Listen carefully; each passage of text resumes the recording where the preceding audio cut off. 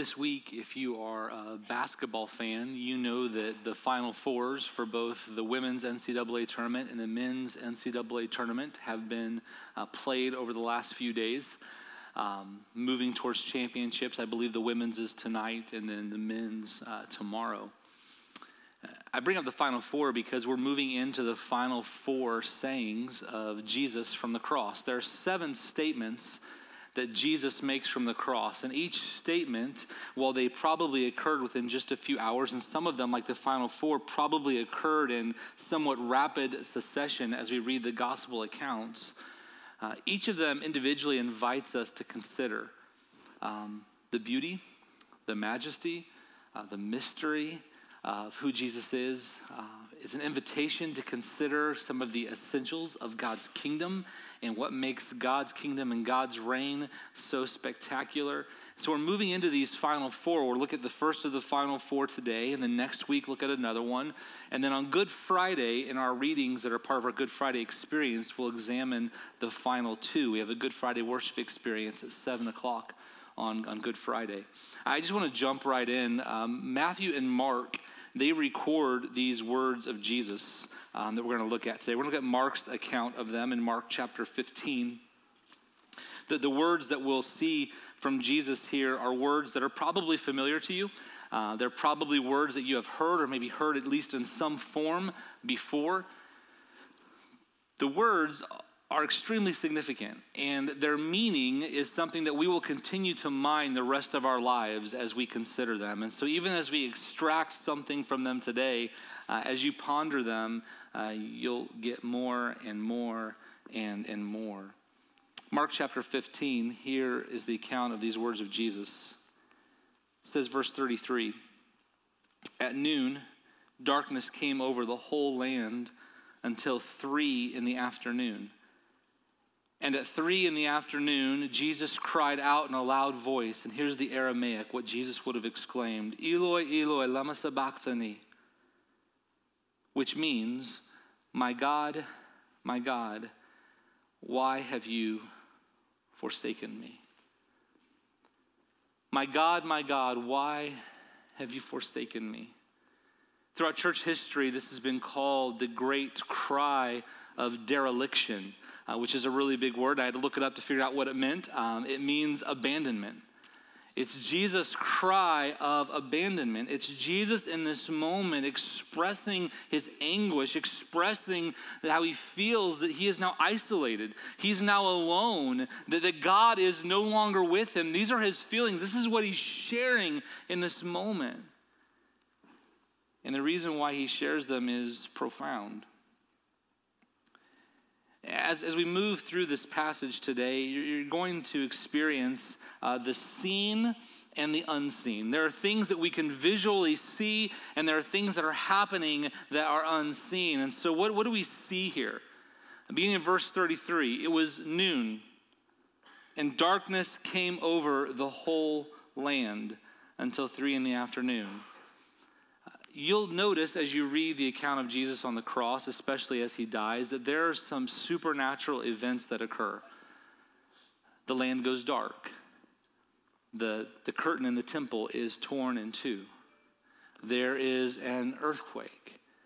There are these supernatural things that point to other things that are occurring that we can't see. But what we can see is that the world goes completely dark. Imagine how unnerving that experience would be for you. Everywhere in the world at noon, it is bright. Even on a cloudy day, there is light. And here at noon, the sun ceases to shine. And so at noon, when people are used to going about their daily routines, here they are rushing to find lamps and lanterns, and people out outside the city are rushing to find torches. Suddenly things are dark. And it's significant. There have been people that have sought to explain the darkness that we see here in Mark chapter 15. Some have said that maybe it was just a solar eclipse. Here's the problem with that, is that a solar eclipse only cannot occur during a full moon. And we know that the Jewish festivals and the Jewish feasts all correspond with full moons. And so it couldn't be a solar eclipse. Some have said, well, maybe it was this violent sandstorm that blew up and then blew through Jerusalem. A couple problems with that is, one, that's extremely uncommon. Two, is that even in the most crazy of sandstorms that we have in our world today, people can still see the light of the sun. And so the only explanation for what occurs in this moment is that God is doing something supernatural. Darkness in Scripture is often a sign of God's judgment. Think about the plagues over Egypt. Darkness covers the land. The prophet Amos shares towards the end of his book of prophecy, I think it's Amos 8, verse 9, I could be mistaken. He talks about a darkness coming over the land. Again, darkness, a sign of divine judgment. And so while we see darkness, while Jesus is anguishing upon the cross, what is that unseen reality? Why the darkness? Well, the darkness comes because in this moment, in these hours, God is placing upon Jesus the judgment for our sin. The light of the world, Jesus, is now covered with the weight of the darkness of all of the sin of humanity, past, present, future. God is light, in him there is no darkness. And so in this moment, the one who is perfect, the one who is spotless, the one who has no darkness in him, who was tempted in every way we were, but was without sin, now bears the weight of sin. And with that comes the absence of light. It's the judgment of God upon sin, the wrongdoing of humankind. And that's what leads to this cry from Jesus. My God, why have you forsaken me? God, why have you in this instance? Why do I feel isolated and alone and abandoned? Because the light of God's presence temporarily is gone from Jesus. And we begin to appreciate how much anguish this must have caused him when we think about the things Jesus said about the Father. John chapter 1, in the beginning was the Word, and the Word was with God, and the Word was God. It talks about how all things were made through him, and nothing that has been made without him. Like Jesus and the Father are one. Jesus will pray with his disciples, and he'll say that I and the Father are one. Make them one as we are one. John chapter 14, Jesus says, I am in the Father, and the Father is in me. Did you see the expression of the intimacy? God and Christ sharing the divine identity. And in this moment now, what Jesus has known his whole life, that God is with me and I am in him and he is with me and where I go, he goes. Now suddenly that's separated from him. Why? Because of the weight of the sin of humanity. So the light of God is absent and the darkness descends. It's in this moment that we see what transpires that Paul speaks of in 2 Corinthians chapter 5. 2 Corinthians 5:21, Paul says that God made him who knew no sin to be sin for us. It's in these moments when the darkness comes that Jesus, the perfect Son of God, is taking upon himself the divine judgment that should be ours to receive. That is significant. Sean read from Isaiah 53. I want to read from it again. It expresses this picture so vividly. Isaiah 53 verses 4 and 5, it says, surely he took up our pain and bore our suffering, yet we considered him punished by God, stricken by him and afflicted. He was pierced for our transgressions. That's a word for sin. He was crushed for our iniquities. Another word for sin. The punishment that brought us peace, the punishment that made us whole was on him. And by his wounds, we are healed. So the darkness in this moment, what's seen is that the world goes dark. The lights go out and lanterns and lamps are lit in the middle of the day, But what's unseen is that in this moment, in these moments, God is judging the sin of the world, including ours. Now, you may recall that the words that Jesus speaks from the cross here, my God, why have you forsaken me, are actually borrowed from Psalm 22. Back on February 20th, Tom Sears was preaching on God's heart for worship, and he was giving us a window into God's heart by looking at David and how David worshiped God. And these words in Psalm 22 actually come from David. It says there, to the tune of the doe of the morning. I have no idea how that song sounded. But they begin, my God, why have you forsaken me? Tom shared, and it's important for us to know that often for the Jewish people, when they hear the first words of a passage of Scripture, what is brought to mind are the words of the entire passage. And that's significant here, because while Psalm 22 begins with these words of anguish, in fact, the rest of verse 1, it says this, after my God, why have you forsaken me? David goes on to write, why are you so far from saving me? So far from my cries of anguish? Verse 2, my God, I cry out by day, but you do not answer, by night, but I find no rest. It's likely that Jesus has in mind the entirety of this psalm. It begins with anguish, these feelings that David would have felt of abandonment. And now we see that these are the words of Jesus on the cross. And what's so interesting is, as you read through Psalm 22, you find David writing about things that he would not have known. You can see God's hand in this, God's Spirit writing this psalm, because so much of it speaks to the experience of Jesus on the cross. But what's really interesting is that the psalm doesn't end where it begins. The psalm begins with anguish. The psalm begins with feelings of abandonment.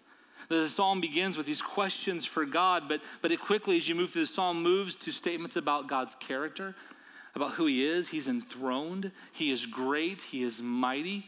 It moves to expressions of his greatness in the past, and it ends with expressions looking to the future and God's deliverance. And so all of Psalm 22 kind of paints this journey from anguish to hope. And so even on the cross, as Jesus dies, even as he bears the weight of the sin of humanity, even as he anguishes in isolation, we see in the shadows the light of hope.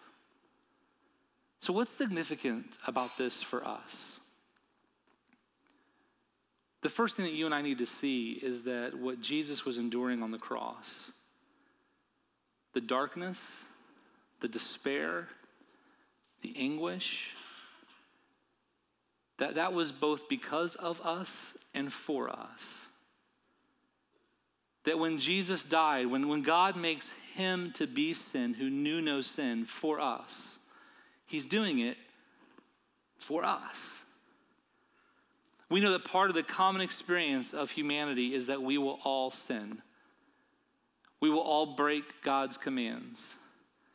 We will all ignore his purposes in some way.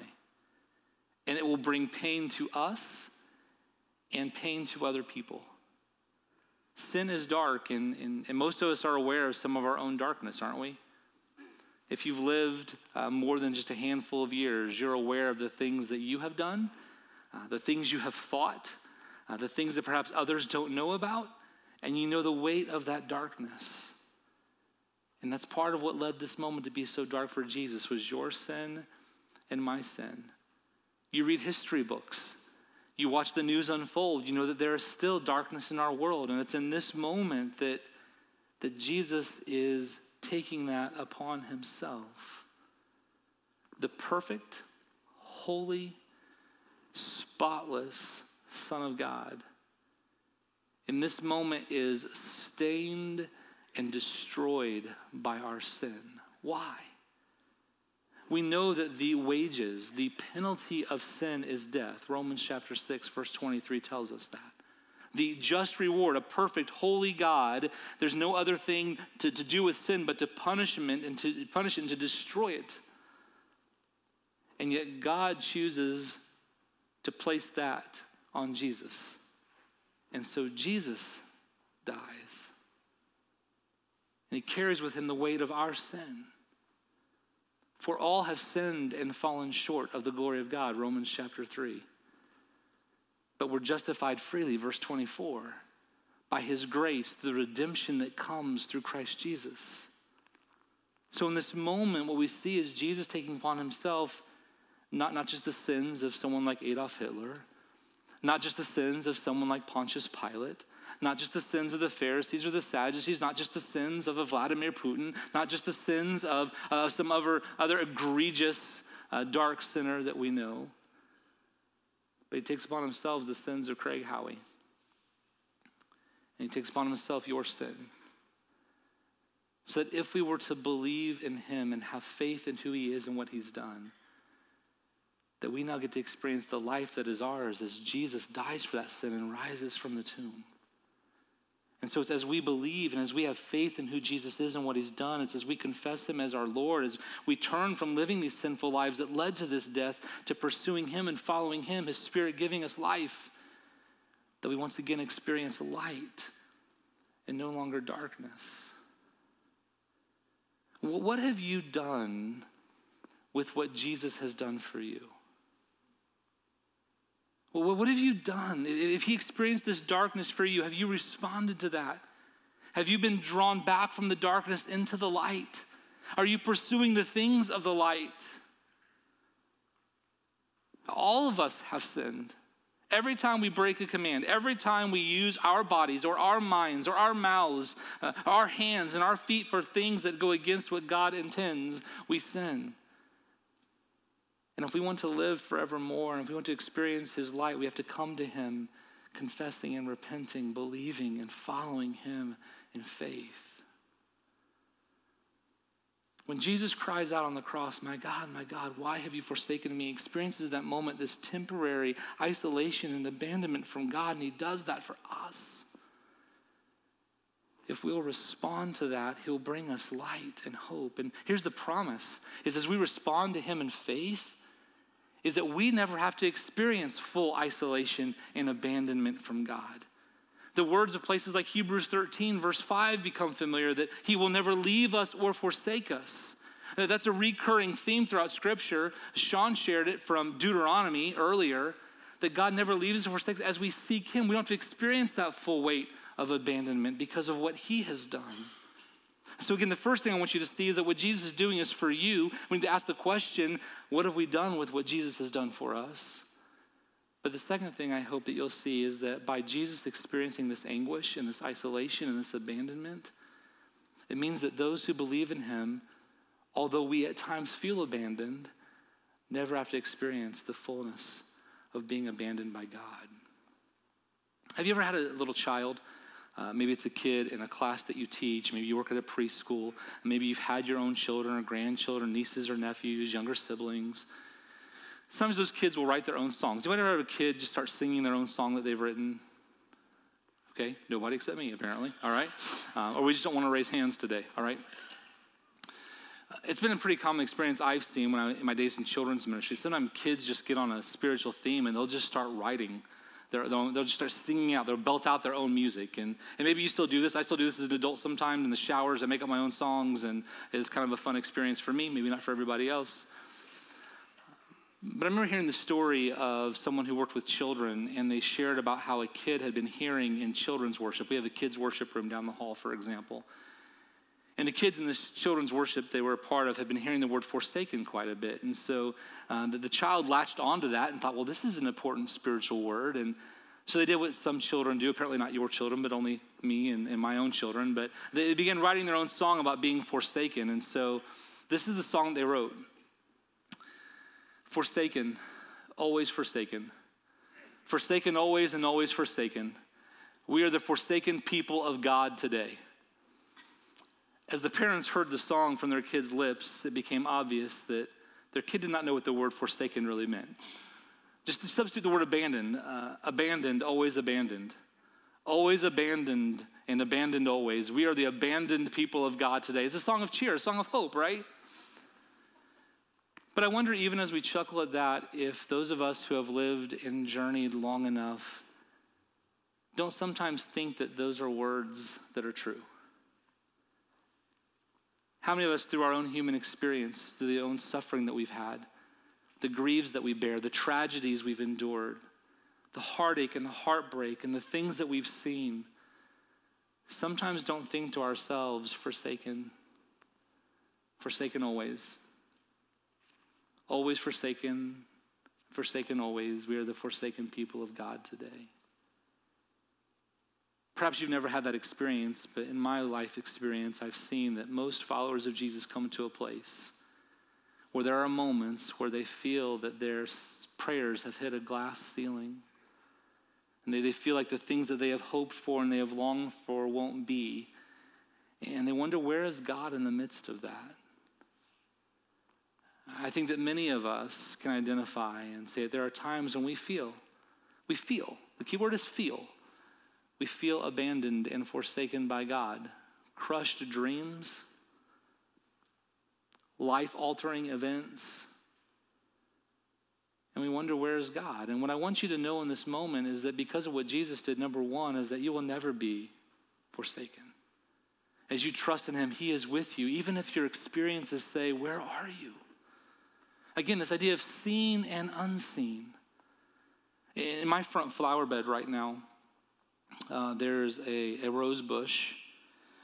There are some hostas, some lilies, and they've not quite poked through yet. But what's amazing is that for much of the winter, that rose bush sat brown. It looked completely and utterly dead.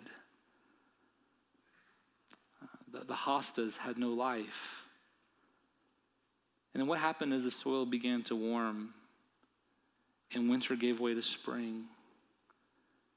That rose bush now has green reaching up through what was once brown. And that ground, that bed full of mulch that once showed no life suddenly has the living hostas bursting through. And there are times in each of our lives when it looks like things are barren, that there is no life. But the beauty of what God has done in Jesus is that there's always something germinating beneath the surface. And it may take a really long time, but eventually that life bursts through. I think it's a picture of us reminded that we are not abandoned by the God who made us, although it may feel that way. I mean, maybe to help you out a little bit, this experience is shared by some of the great men and women of faith throughout history. Maybe you've heard the name Charles Spurgeon before, a great preacher in England. Volumes of his sermons have been preserved, such a dynamic preacher and communicator. And yet he wrestled with incredible depression and would speak about how he wondered if God had not left him at times. Maybe you've heard of C.S. Lewis, famous for the Chronicles of Narnia series and Mere Christianity. And in a book he wrote called A Grief Observed, he walks about his experience, he talks about his experience, writes about his experience of when his wife was dying and the feelings of anguish and almost being abandoned, but yet he kept coming back to the Father. Or maybe you've heard and read about Mother Teresa and her experience in the closing years of her life as she cared for people who were afflicted by disease and orphans and widows. And she would write in her journals wondering if God was even there to hear, and yet she would keep coming back to him, recognizing that he was there. And that brings me back to Psalm 22. Because in Psalm 22, we have these words of anguish by David, and the words Jesus repeats from the cross, my God, why have you forsaken me? And yet even as David turns to the one who he feels abandoned by, even in that practice, suddenly he begins to be reminded of who God is and what God's done. And even though his experiences haven't changed, it points him to the hope of the realities that are his as one who follows God faithfully and experiences the faithfulness of God. And so even as we see these words of Jesus, they invite us to see what Jesus has done for us, but also to identify with Jesus. And at times we feel that anguish. There are times in all of our lives, if we live long enough, while we may not use those exact words, we want to voice those words, my God, why have you forsaken me? And as we voice those words, we may be drawn to what God has done and will do, and to see that his promises are true. And even though those feelings may persist, the truth and the reality of who God is overwhelms those feelings eventually. There was a leadership journal It's a magazine that I subscribed to years ago, and I think it was 2011, 2012. They had a whole magazine devoted to these experiences of anguish and feeling abandoned. And in that, they gave these 6 things that we can do as disciples of Jesus to help us when we feel these feelings of anguish, maybe similar to what Jesus felt on the cross. The first thing they encouraged was that you would share those experiences with other people. Now, it's important if you're going to share with other people, you find someone you trust. But there's something to be found, there's some mutual encouragement found when we find a person who we know also loves Jesus, who cares deeply for us, and we can share with them honestly about what we're experiencing. They're able to come around us and maybe even share from their own experiences, and together we're encouraged. They suggested finding a spiritual counselor. Find someone who you can go to, who can help guide you through what we might call a dark night of the soul, as St. John of the Cross would say. Find a mentor, find a Christian counselor, find a pastor, a life group leader, someone you respect who you look as being maybe more mature than you are in the faith to help you and come around you and to coach you and to lead you through that experience. They suggest turning to Scripture, which should be somewhat obvious to disciples of Jesus. That God's word is full of rich encouragement. And I'll tell you, if you're going through one of these dark experiences, there will be times as you read the word where you're like, I don't even know what you're saying, God. But what I will tell you is that as you are faithful to continue to read, it's amazing how his Spirit grabs your attention and helps you see certain words and lay hold of them. And I encourage you when you find those just to lean into them and linger there. There was a time in my life, I guess it wouldn't be experience, a season in my life where I was experiencing just a lot of questions and wondering what God was up to, maybe where he went. And I was reading through the book of Nehemiah. And if you know Nehemiah's story, we're actually going to be preaching through Ezra and Nehemiah after Easter. He experienced a lot of ridicule from people that didn't want him to fulfill what God was calling him to. And there's this part in Nehemiah chapter 6, and this is what I was reading during this difficult season, where he's being falsely accused. In fact, letters are being written to like the king of Persia to call Nehemiah to account, and they're all falsities. They're all lies. And there's just a simple prayer in Nehemiah chapter 6, verse 9, where it says that Nehemiah prayed. It says, "Then I prayed, strengthen my hands." As I'm going through this difficult season, I see that brief prayer, strengthen my hands, and I think, God, this is where I have to stay. And so I just started praying that prayer, and I asked friends to pray that prayer for me. And that time where I felt not abandoned, but isolated and alone, God used those words to help me. And if we turn to his word, he'll do the same for us each time. It may take time in his word to come to those words, but he will help you. Another suggestion in the Leadership Journal article was to pray, to intentionally pray. One of the things I love about the Psalms, including Psalm 22, is that they're just these honest, vulnerable prayers of people. And some of us grew up in church traditions where we felt like our words needed to be fancy or eloquent to God, and you had to use the specific formula. But the beauty of the Psalms is they show us that we can just be raw and we can be real with God and acknowledge who he is and our plight, and God is faithful to intervene. Another suggestion was to read. Not just read scripture, but turn to other resources by people that are faithful and following Jesus and learn from their experiences. And I've noticed in times of my life that that's been helpful as well. I remember going through a particularly dark season of my life and landing in the life of Moses in Scripture. I know that's still Scripture, but it was more the life of Moses that spoke to me. Years later, I found on the shelf in our home, we have a series called Christian Heroes Then and Now, and there are stories of missionaries. And I picked up this book about Adoniram Judson, one of the first missionaries to Burma. And I read about his life. And I read about how he lost his first wife, and he and that wife experienced the loss of children.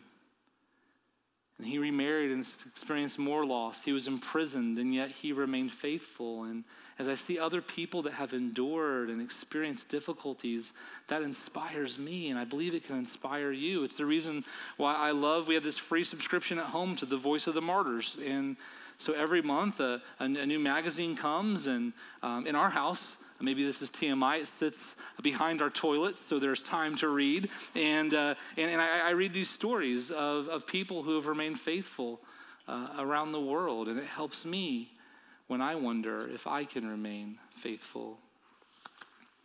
I read stories like I read this week. Two of the mission partners we have at Lebanon Christian Church, FAME, which does medical evangelism around the world, and Haitian Christian Outreach, we call HCO, their worlds collided this week, as they have many times, because much of the medical equipment that HCO has at their hospital in Peridot has been given to them as FAME has collected donations, and they've sent them to Haiti.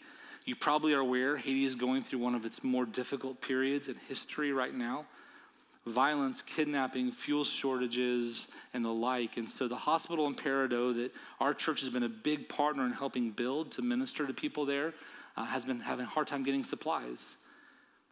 Well, in the last several weeks, a gentleman had suffered a significant machete wound and came to the hospital in Peridot. Arriving at the hospital, he learned that they didn't have the supplies to help him. The man needed fluids and antibiotics, and the hospital just didn't have them.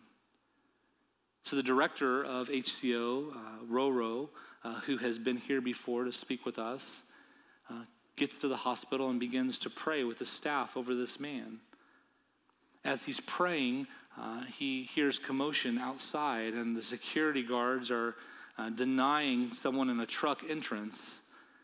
Because of the violence, they have to keep the hospital very safe, and this truck had come looking for safe lodging for the night. They wanted to be brought into the compound, the gated compound. So Roro breaks with the prayer, and he goes out to the security guards and asks, what's the commotion? And they said, well, this guy wants to rest here for the night before he makes the rest of the travel up to the northern part of Haiti. And so Roro just asked the guy, what are you carrying? He said, I'm transporting medical supplies for a government hospital. And Roro said, well, if we let you stay here for the night, do you mind if I call the hospital to see what's on the truck? And he said no, so they let the guy in, and he calls the hospital, and the truck has on it the exact fluids and antibiotics that this man suffering from the machete wound needed. And they got permission from that hospital to use those medicines to treat this man, and his life was saved. And I think about that experience in the hospital. Here's a man who walks in. He believes that he's dying. He probably wonders, God, where are you in all this? There's a hospital staff who wants to help, and they don't have the means. They wonder, God, where are you on this? All seems barren. All seems dark. And then the light breaks through. And that's what I love about this picture of what Jesus does on the cross. It is dark. He is dying for our sins, but there is still light lurking in the shadows. And the same is true for you and for me. Just one final story. How many live out in the country, not in the city, all right? For those of us city dwellers, we may notice that it's difficult to see the stars at night. You can see some of them, but there's a lot of light pollution that keeps us from seeing the stars. And if you go out to the country, the further out you get from cities, something that you experience is that it feels like the stars just shine more brightly in the country. Well, the truth is, the light doesn't shine any brighter, but the darkness helps us more greatly appreciate the light.